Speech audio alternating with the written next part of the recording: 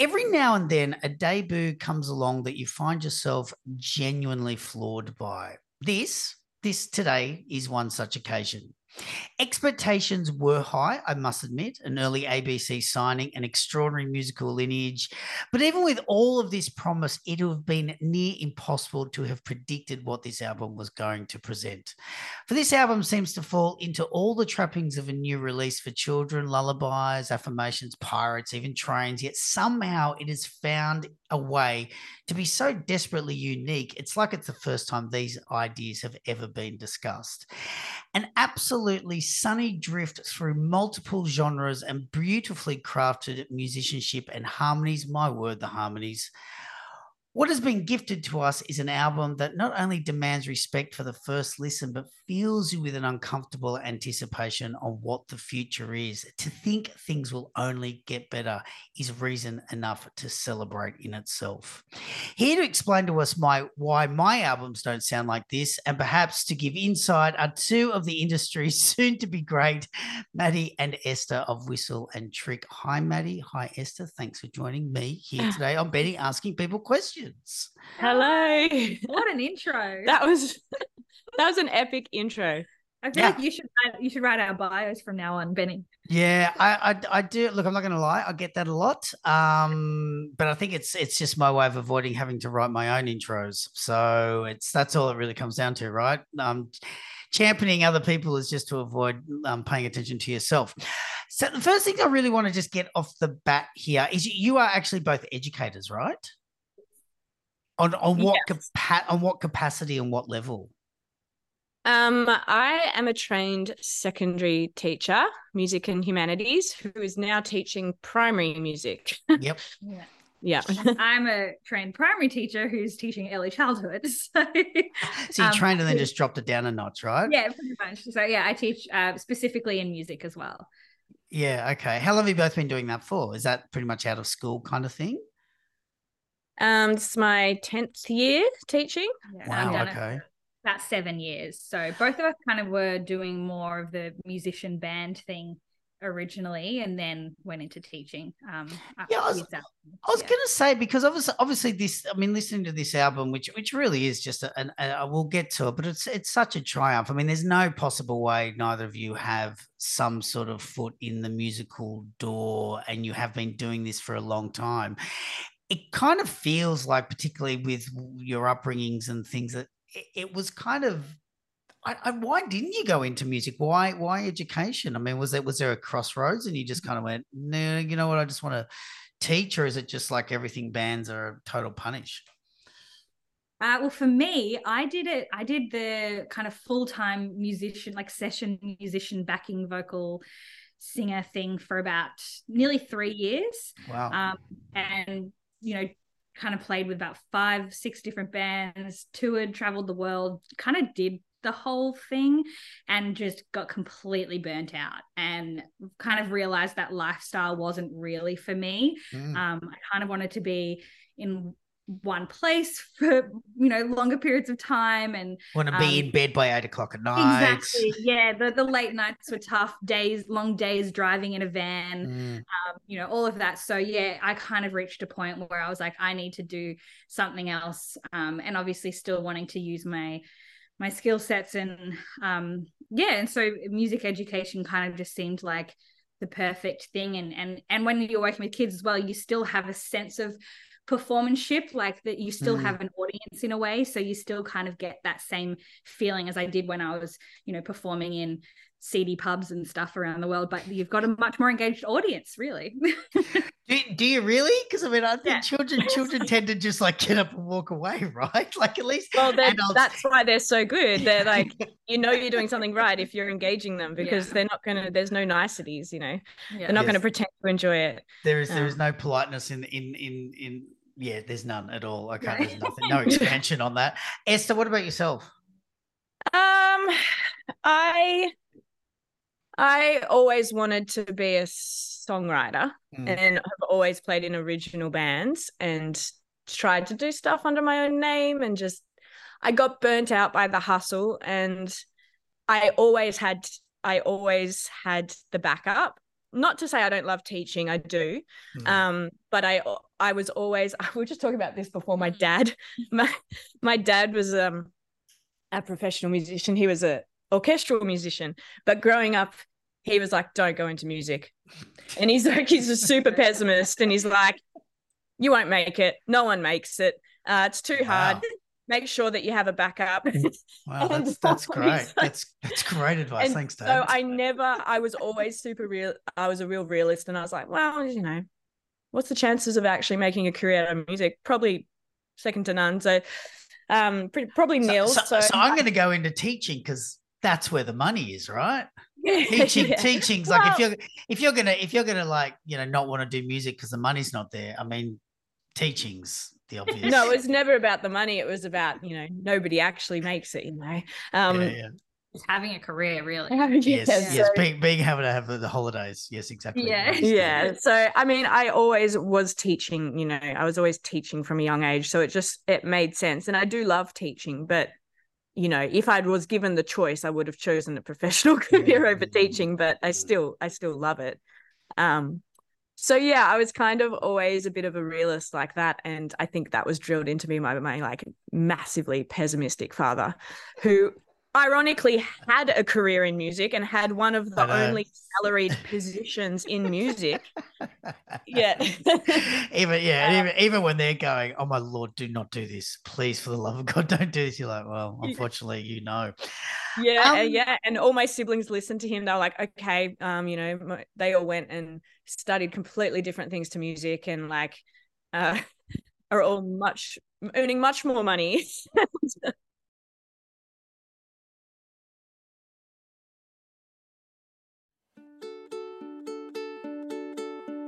Thank you, sun, for lighting up this place.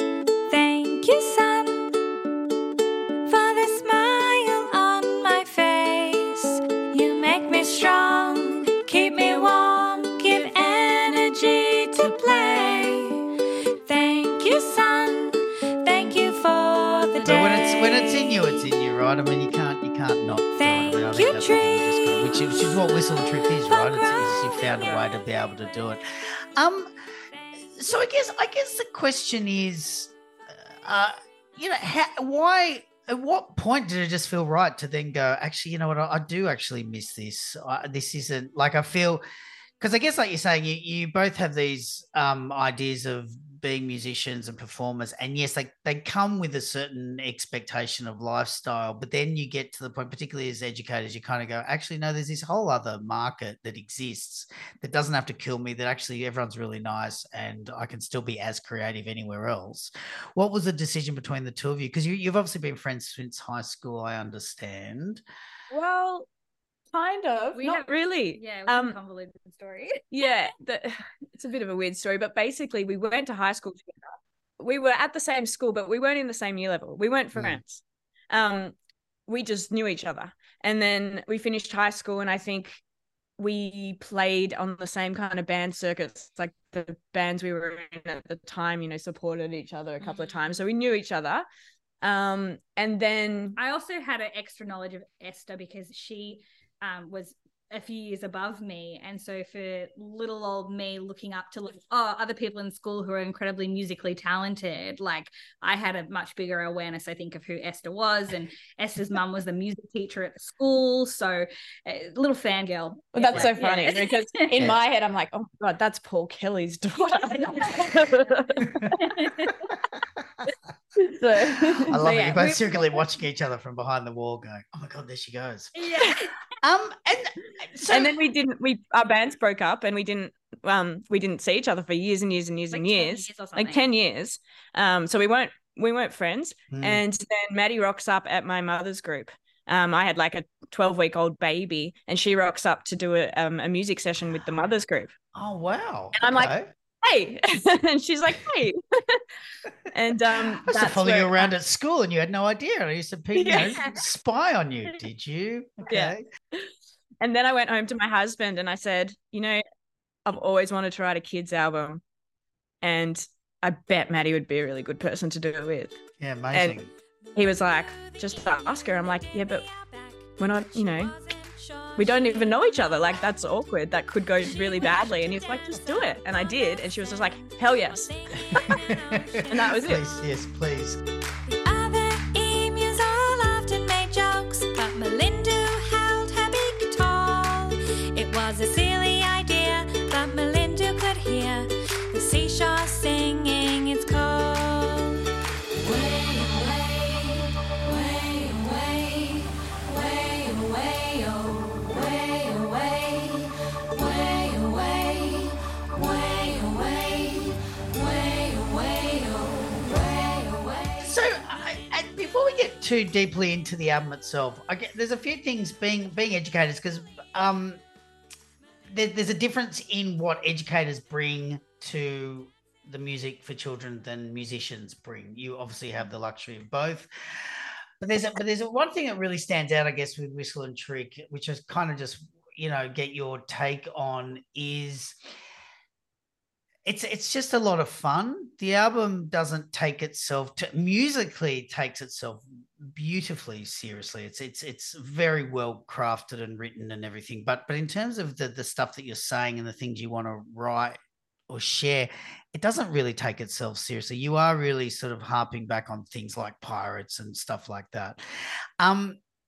Why is that? Because we also live in a sea of emotional stuff for children, and it's there's people are priding themselves on big topics, whereas you kind of imploded a bit and went smaller. Is that, being an educator, you spend your whole day doing that? You just want to go, no, they get enough of that. Let's just have some fun and relax a bit.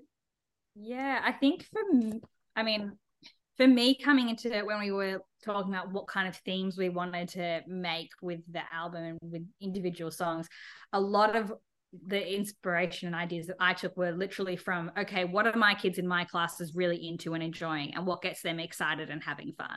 And so that's where the topics like the pirates and the trains and things came from. It's just like, there's just a big portion of kids that just love them as a concept, and that's simple. And so all we have to do is create fun around that. And, obviously we have the musical skill to still make it interesting and thoughtful, but ultimately that's what it kind of came down to with songs like that. And then we did have a couple of other ones that were based on kind of more like soft messaging with, I guess, the bigger concepts, but not making it too like pushing a motive. So still like kind of reining it in a little bit. So like the song Thank You Sun is kind of being grateful to your environment. Shake Your Body, it's about dancing and moving, but it's also just about loving your body and having that self-love, but not in a overly kind of forceful way. But they're done in a manner that's I guess the main thing is you've found that balance to be, I guess it's just about subtlety, right? It's just about providing an opportunity that those thoughts can swirl around behind just fun and, chaos, as opposed to going, the environment, it's good, and thank the sun and love your body and all that. So which, look, all has its place. The only reason I ask that is because it seems to be a real educator's step to do that. It's almost like they go, I spend my whole day being serious and dealing with all those things that I just think kids also just need to kind of relax and have a bit of a laugh and have a bit of fun. Yeah, we really just want kids to want to get up and dance to the music, like really enjoy the music. And like it's just so fun when you're playing music and the kids are like moshing in front of you. Like there's nothing better. Like and I think I never wanted to be like, I can't think of the right word, but kind of lectury in my music. Like, but at the same time, we don't want to like create music that has no substance. It's still thoughtful. Somewhere between totally vacuous and then like Leonard Cohen. We're somewhere in the middle there somewhere. Yeah, I don't know. Yeah. Well, how did it? Because I'm guessing a lot of these songs, like I listen to things like Clickety Clack, Shiver Me Timbers, Dinosaurs. Like I kind of these to me are real classroom songs almost, like they've been spawned out of let's just, And then at some point you've gone, actually, that is kind of quite catchy. Now I need to expand it into something bigger. Was that difficult when you got to the point of actually recording the songs? I mean, is it tricky to then take these things that are so immediate and so in your face with children and you are responding to what the children are doing, to all of a sudden then go, I actually have to cap this and make it a song? Well, we didn't actually do it that way. No. We Great. Okay. Next question. We'd never performed these songs before we recorded them. Yeah. Okay, great. So even in the classroom, these aren't songs that existed. No, it was more getting ideas in the classroom, and from Esther's daughter as well, like having your own little guinea pig for like what she's into and what gets her excited and stuff is great. But ultimately we kind of came like, okay, these are the things we want to write about, and then we just wrote it and we didn't test it out. We were just like, amazing. It came surprisingly easily to us. Yeah, we were like, we hope together. Kids like this. Yeah. We actually have no idea if this is any good. Like, and we did this for years. It took us 4 years from when we first got together to when the album was finished. We did not play one gig in that time. We didn't do anything. It was like purely a recording project, and we had no idea if it was any good or if any kids would like it. But we were like, we like it, so surely someone will like it, right? Yeah. Can we just say we're trying to like appease the adults? Because I mean, I'm pretty happy with this, and like, you know, that'll be fine. We go.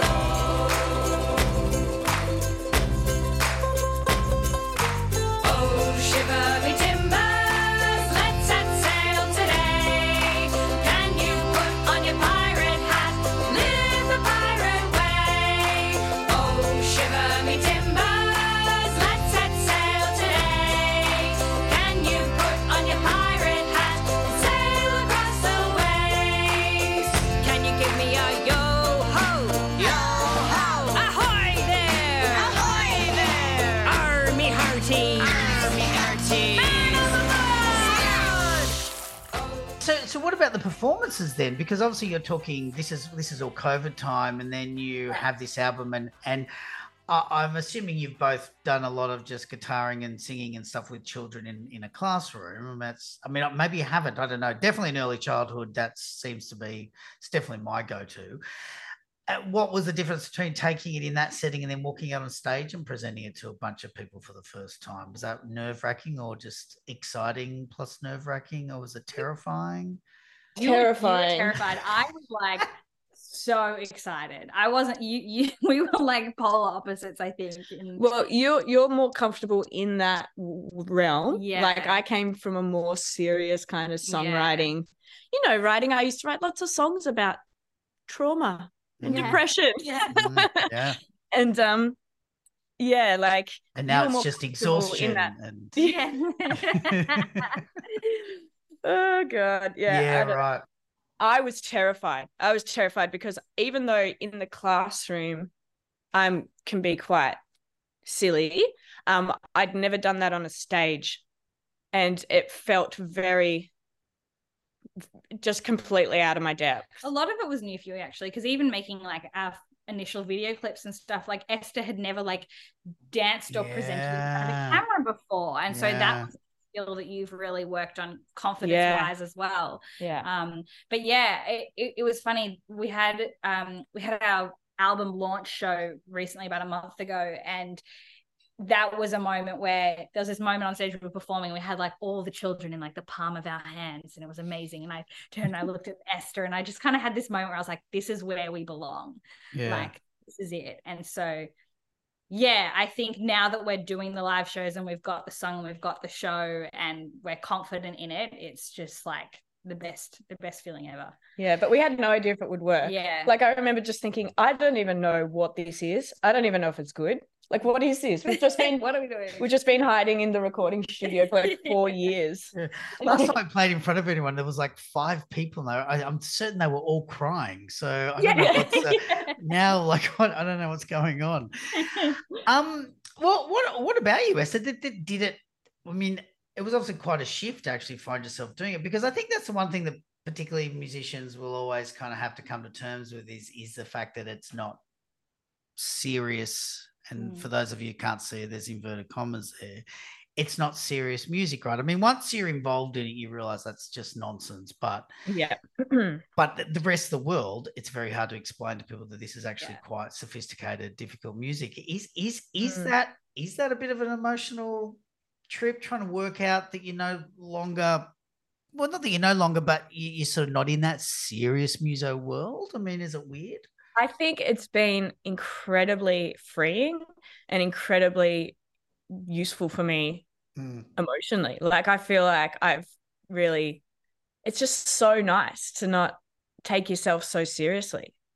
Like, I'm really enjoying it much more than I've ever enjoyed making music before. Like, and I think it's really good for my mental health. I remember we were talking in the very early songwriting days when we were talking about how, in previous original bands that we had, adult bands, that you would be writing about a feeling, but you'd be trying to figure out the best, most cryptic, most metaphorical, deep way of saying that feeling. Whereas when you're writing children's music, you just say the feeling is, and it's just so like, my day's bad, can you leave me alone? Yeah, and it's great, just sure, so perfect. Good.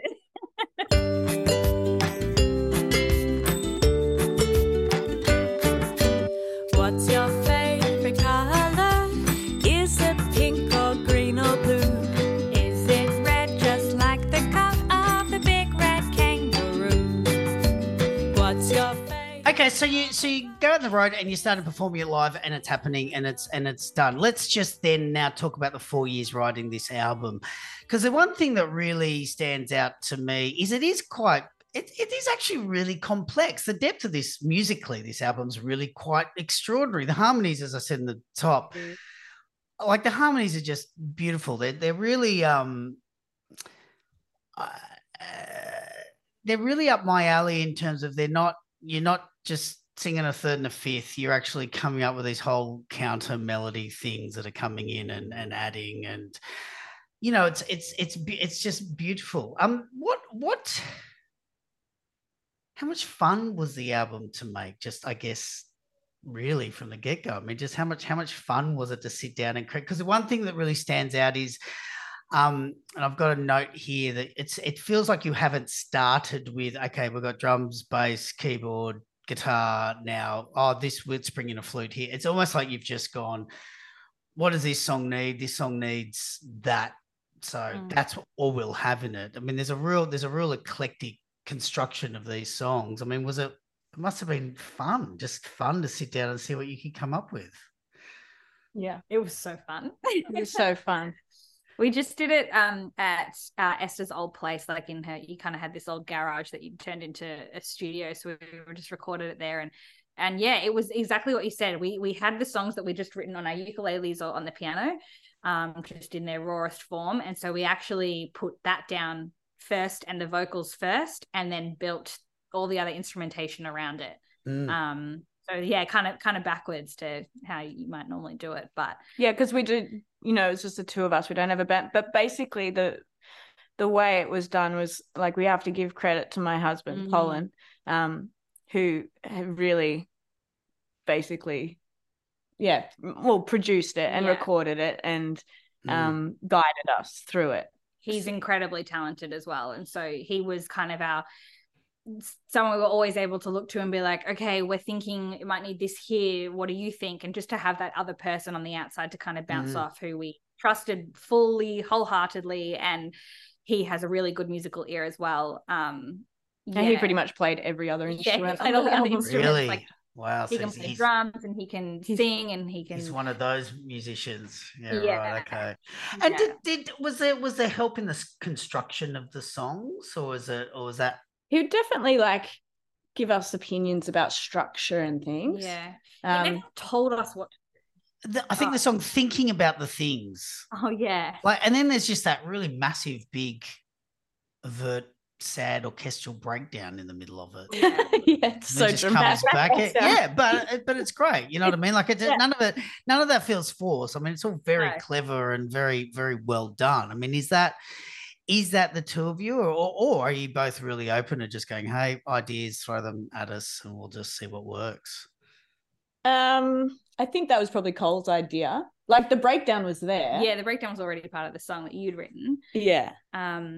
But then I think it was one of those moments where we're like, okay, do we lean into the dramatics of this and go the whole like bring in the strings and make it really, or are we trying to bring it back into the feel of the rest of the song? And I think, yeah, Cole was like, nah, lean into it. Like if that's where you feel it naturally goes, then, you know, you got to kind of go with that. So I think that was what we always came back to, was just like, let this kind of lean into wherever the song is taking us and not try and control it too much. When I'm feeling sad, or I'm tired, or I'm mad, and things just aren't going how I planned, I take a deep breath and I close my eyes and think of all the things that make me feel good. And is that a luxury you found in writing music for children, or is that something you would have done in your own personal work as well? Because I think that's the one thing about writing for children is that you all of a sudden randomly you're free of rules, and then you realize how ridiculous the rules are on the other side. That's right. But in children's music, you really can just go, no, this is That's so true. Like I remember, you know, thinking when I was doing stuff like, oh, well, but we got to keep it in line with the other. I can't go too far down that style for this song because you got to keep it in line with the brand and and the whatever you're trying to push for that album. Whereas with kids' music, we're like, who cares if every song's a different style? Yeah. And that's super fun and even itself. Throwing kind of the rules of music out the window a bit, like even in Clickety Clack, how in the second verse the timing just goes out the window as the train goes up the hill and down the hill and stuff, you know, like it was fun kind of getting to explore that kind of thing and not just stick to your classic songwriting tropes. Yeah, because there is one thing about this album, and I wrote down that, you know, it's that educated thing again, where you still haven't, you've sort of kept a little bit away from silliness, and I don't mean that in a bad way. There's a plus or negative in that, but like there's a real seriousness even in the silliness that you present, like to the point where there's like those little which I guess is your husband who just comes out with those random kind of lines in the background. That's my husband. like they're amazing and they work, but you kind of like it's strange because it's things like that remind me I'm listening to music for children. I kind of forget, and then I hear that and I go, oh yeah, that's right, this is that, and it kind of works, but at the same time I kind of go, it's a little bit absent through the rest of the album. Like, you know, even if you look at things like the Pirate Song and stuff like Shiver Me Timbers, like, you know, they're still based around these fanciful kind of ideas, but they're really celebratory. I don't know. There's something not silly about it, if that makes sense. But they're fun, I guess. Huge amounts of fun, but not a lot of silliness in there. I mean, is this something how much consideration went into? I mean, because if you got 4 years to write an album, there's an element of overthinking it, not caring enough, maybe thinking maybe you should care more. Like, you know, was it really just hey, we've got a weekend free, I'll come around and work on that song? Pretty much. Yeah. And that's what I mean when I said it came quite easy. Usually one of us would come to the other with an idea or like a half-built song, and then between our two brains we just kind of like would flesh it out. And we try it's you kind of have to at times actively not overthink it. Yeah, we definitely didn't plan to not be silly or to like we just basically went what was working naturally. Yeah, and I think part of it is we kind of went into even those like more fantasy kind of songs.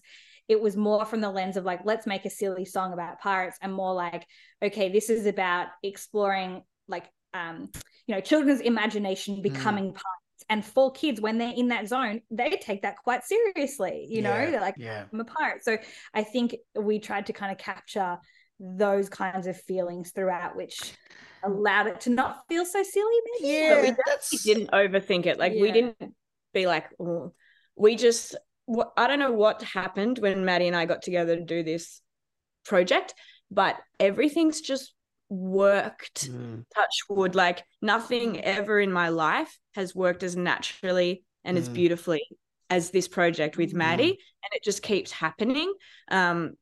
And so we haven't overthought it. We just got together and it's just worked, and we're just going with that. I collaborated with anyone else before other than my sister. So it was scary, but yeah. Bananas are delicious. Bananas are delicious. Banana. Yum. Banana. Bananas are delicious. Bananas are delicious. Banana. Yum. Banana. Peel or chop or bake your bread. I can't get bananas out of my head. I'm ready to learn. I'm feeling strong. Keep me going till dinner's on. Let me tell you. Yeah, I think you can hear the ease though. I mean, I think that ease that you're referring to is in the music. It's there. Like that was the one thing I was saying. A lot of these songs sounded like they were created in a classroom because they feel really genuine and quite honest in a moment that you've just gone, oh, that's just a nice song. Let's turn it into something bigger. So, and obviously that just turned out to be me imagining something that never happened. But maybe it's a nice idea though. Yeah, it's I a nice like idea, isn't it? That narrative. but just to not pass off my ideas as completely ridiculous and irrelevant is possibly what I'm hearing is the fact that it's just how easy it is between the two of you as well. Like it is, they do just come out, and these songs that feel like have been around for hundreds of years, feel like they've been around for ages, because that's how it feels like for you. It feels like you've just found this opportunity to go, yeah, this stuff's all here. I don't know where it's been, but now it's just sort of pouring out of me. Yeah. Within that, because obviously there's some really beautifully huge instrumentation, and the harmonies are beautiful, and there's all this, and when it's big and it's full, it's beautiful. But then of course we've got moments like Close Your Eyes, which you just strip back to. Is it just the keyboard or is it just the guitar? It's a baritone ukulele. Yeah. Right. The songs like that, I mean, is that a moment of going, there's just so much clarity around this song. I just know what this song is. I've got it. Press record. This is what the song is. Thanks very much. Pop it on the album. Next song. Yeah, pretty much. Yeah. Like that one I just wrote it. It was one of those songs that it just wrote. I wrote it in like an hour, and I wrote it on that. That's so good to know that it just came out in an hour. Yeah, that's excellent. And Esther showed me, and I was like, "That's done. Like that's just a done song." Yeah, it's just one of those. They don't happen very often. Yeah. No, I know. Yeah. But that was one of them. It's just beautiful. I mean, for me, it's probably the song on the album. It's just because it just feels, because of that reason, it just feels that feels to me, and it's something that is through the whole album, is that song to me epitomizes the idea that you couldn't really stop this album. It just kind of had to happen and had to come out, and whether the timing was perfect or the timing had to wait, whatever, it was eventually going to come out anyway. And this is a good example. Close your eyes, you soon go to sleep. Mama's here, my darling. Close your eyes and try counting sheep. Mama's here, stop crying. The stars are out for you tonight. What does your daughter think of it? She does not want anything to do with Whistle and Shriek. She hates it. I love it. Don't you love it? All you want is your kids to like it. Every time it comes on Spotify, like in a playlist or whatever, she's like, next. My kids don't come to gigs anymore. They're just like, I went to something the other day and I said, I'm going to a show. Do you want to come? And my daughter was like, yeah, that'd be. Are you? Is it like your show? Or like, are you seeing a show of someone else? And I went, no, it's someone else. And she went, oh yeah, I'd love to come. So, it's a small window. It's a very small window that your children are going to be interested in the music you make for children. Close your eyes and try counting sheep.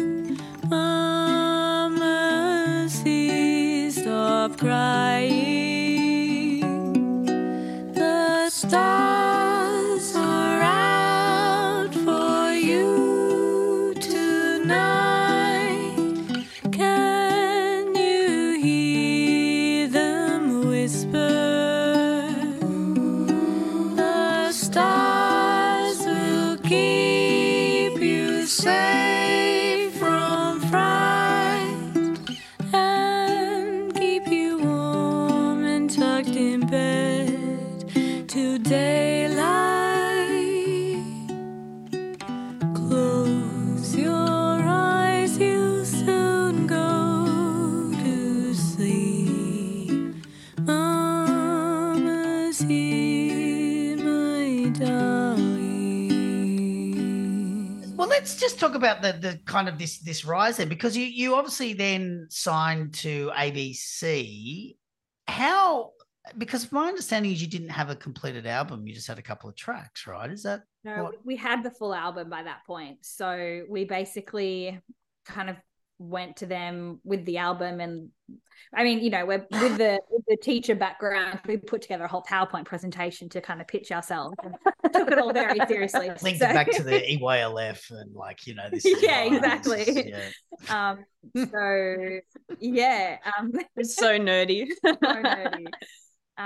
But we could see how it was a big deal, and we could see how what we had was really worth something. And so, we wanted to kind of just go hard for it. And But we were super saw- surprised that, we were Really? like, we played a gig. yeah. We've never done anything. All we have are these 12 tracks. So it was like really surprising and amazing that they heard it and were like, yep, we see it too, which Yeah. was really validating, right. because at that point I was still like, I think it's good, but I don't know. The imposter syndrome always kind of crawls in a Yeah. little bit. I think that's, any artist has probably experienced that. I also wonder too, I think as educators, you're quite protective of children, right? I think you're very conscious of people that appear to cash in on children. And I wonder, and correct me if I'm wrong, I wonder if there's always an element, and because I have the same thing as well. I'm always going, am I actually really here for the children, or has it drifted into something different now because that's what my passion is? And that's the thing I kind of wanted to fight against, is that cashing in on kids. And I don't know, do you feel the same?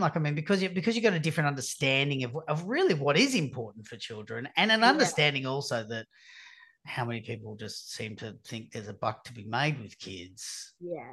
You kind of always wrestling with that, I guess. Didn't even really cross our minds at that point, did it? It was kind of like, because the reason we made it in the first place, when Esther approached me, she was just like, hey, I think I've always wanted to make music for kids and try it out. Would you want to try it with me? And I was like, yeah, sure. And it was just initially this fun project that we were giving a go. And then once we had the album done, we were like, oh, this is really got some legs to stand on here. And then it was only at that point where it was less about the cashing in aspect, and more of just we're really proud of this thing, and we think that other kids would love it, or at least we hope that they will. Let's try and share it with them. How's it been? How's the response been? Because it's out there now, it's out in the open, it's out in the world, and people are hearing it. How's it going? Good, I think. I don't know. I think it's going so well. I think, I don't know, maybe I'm more of the optimist, but I think it's your dad. Yeah, there's your dad coming going. Yeah, my dad's voice is like, oh yeah.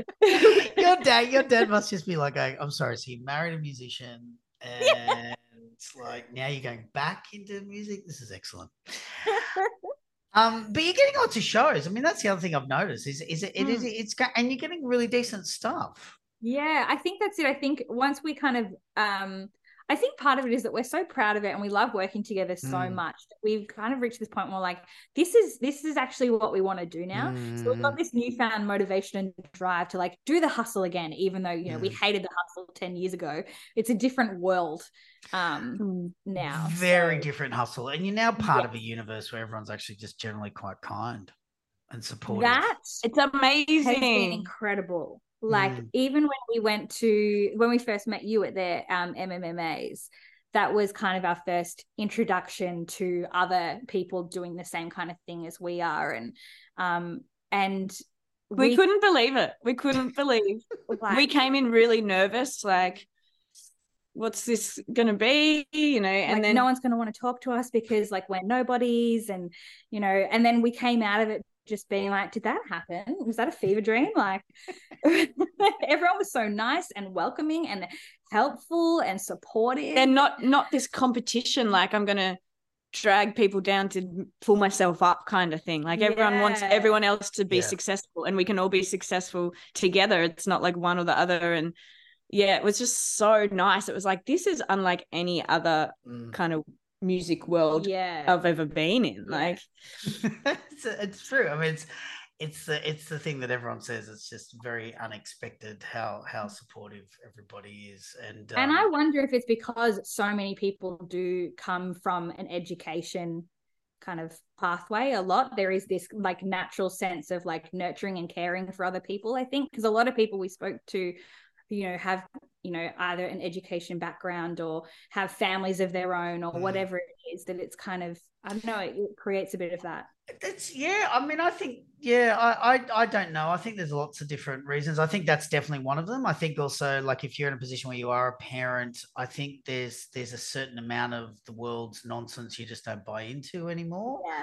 And I think and when you shed that away, at the end of it, you just kind of go, I just don't have the energy really to be a jerk to other people and to try to meet other people. I just don't care anymore. And I also just think, and unfortunately, I say this on every podcast, I think that's just what happens when your life is children. I think there's just joy. There is just joy there, and you're always creating joy, and then you just end up wanting to make more of that joy. And I think I think it's all of those things, and the people that attracts and all that stuff. But it's a oddly supportive. You just keep waiting for something terrible to happen. Yeah. Someone's going to stab me in the back, aren't they? Surely there's someone around here who's going to go. Where are all the egos? Like, where are they? Body, body. Shake your body, move your body, love your body, love. Everybody's got a body. Body. Shake your body.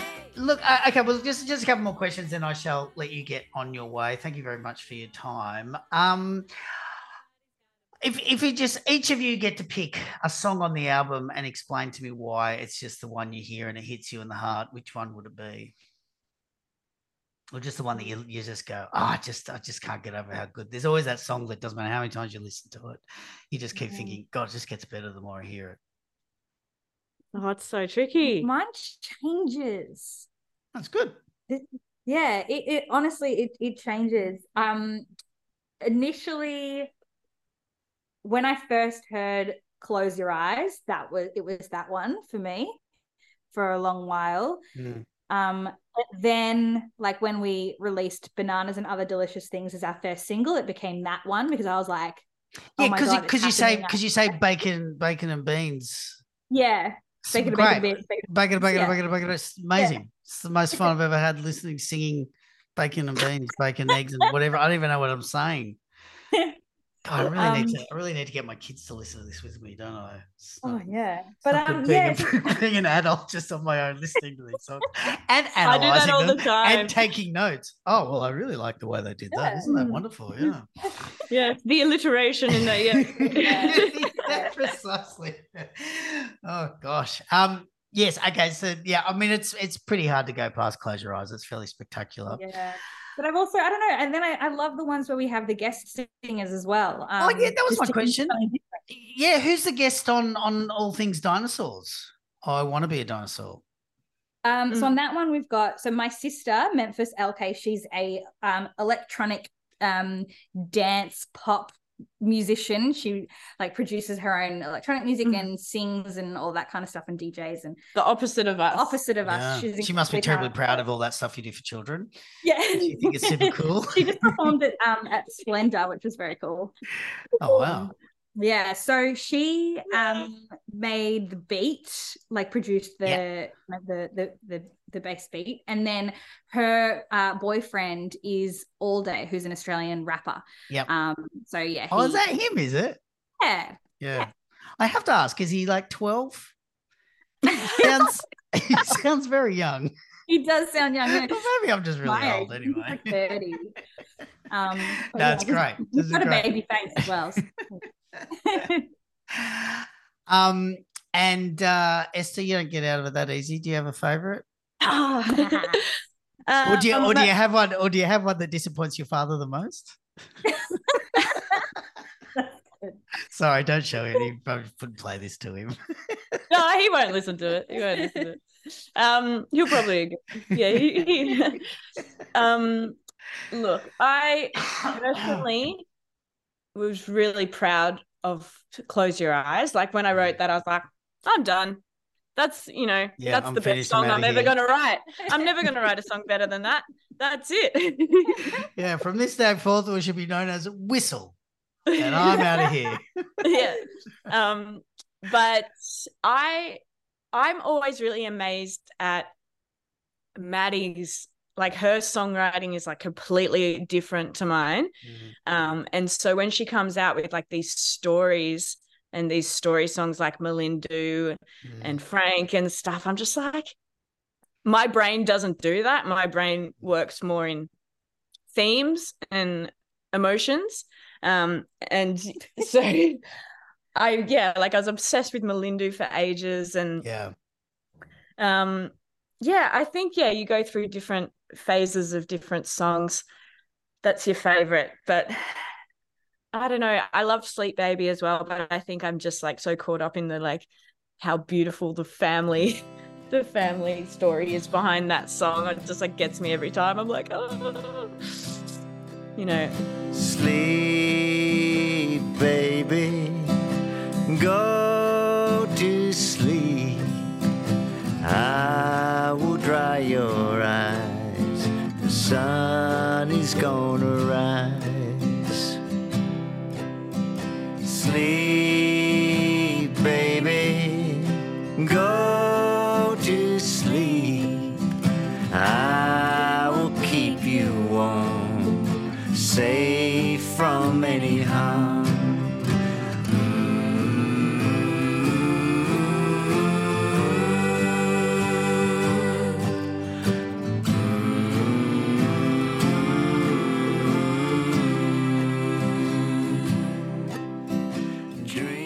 What is the story behind that song? Is it like an old song in your household? Yeah, so it was actually originally written by my dad. So he wrote the first verse and the chorus when I was a baby, and the original lyrics were Sleep Maddie. And him and my mum would sing it to me, to go to sleep. And so growing up, it was just a song I always knew, always remembered. And then it was kind of in our family, like, aunties and uncles then sang it to their children. So it's kind of very, amongst my family on both sides, on mum and dad's side. And then, when we came time to wanting to put a couple of lullabies on the album, I was like, well, we've got this lullaby in the family. I'd love to kind of develop that and put it out there for the rest of the world. And so, we kind of co-wrote a second verse and then fleshed it out a bit, and then brought Dad in to sing it with us because, of course, we felt like we couldn't do it without him. But the part you've left out of the story is like you went back to him and was like, oh, where's this? Oh, yeah. He had no memory of it. He was like, I didn't write that. And her mum was like, yes, he did.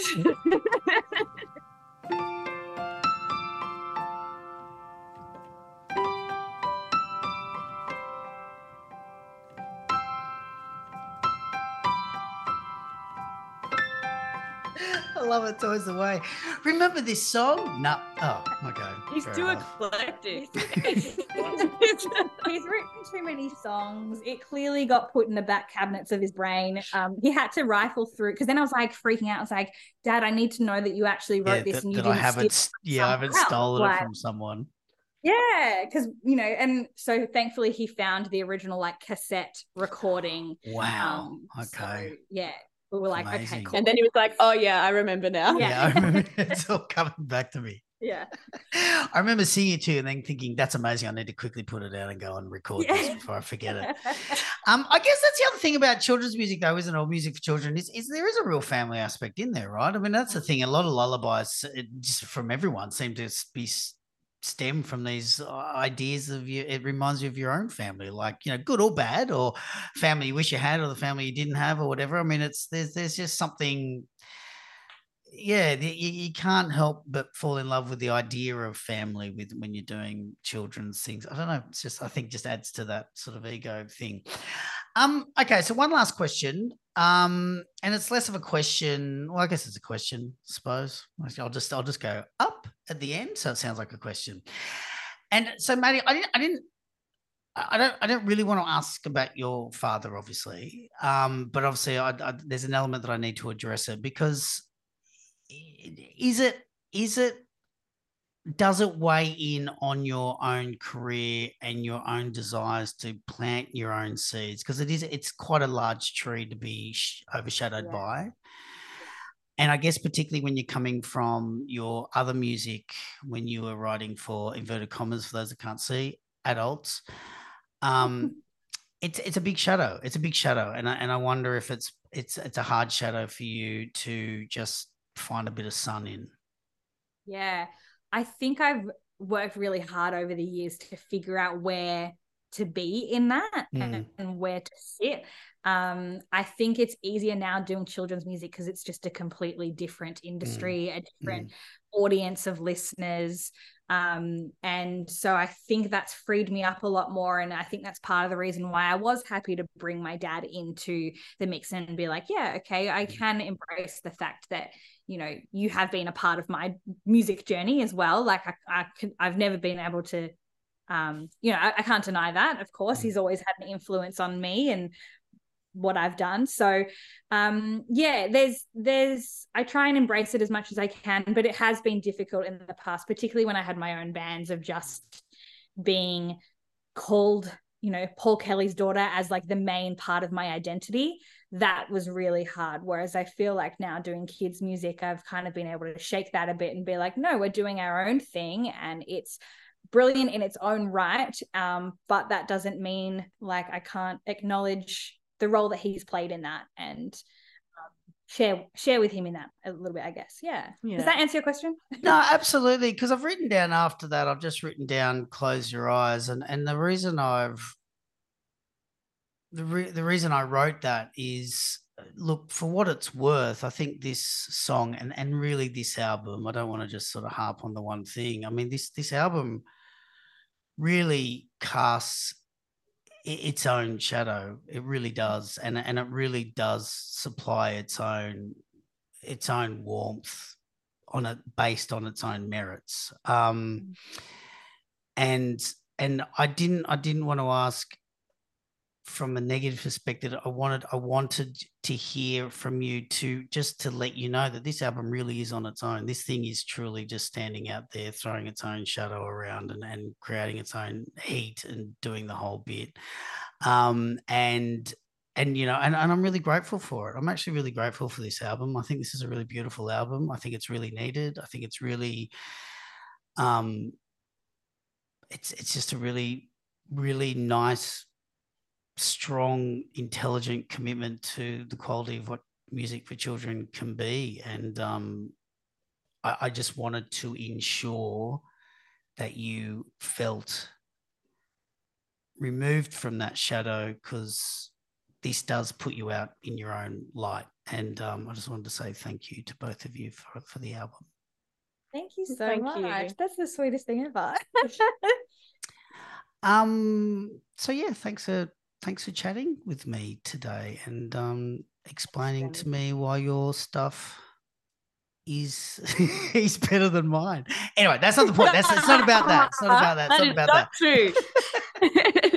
But yes, thank you very much for taking time and filling us in on everything that you do. It's been great. It's been amazing. You're the best, Benny. Thanks, Benny.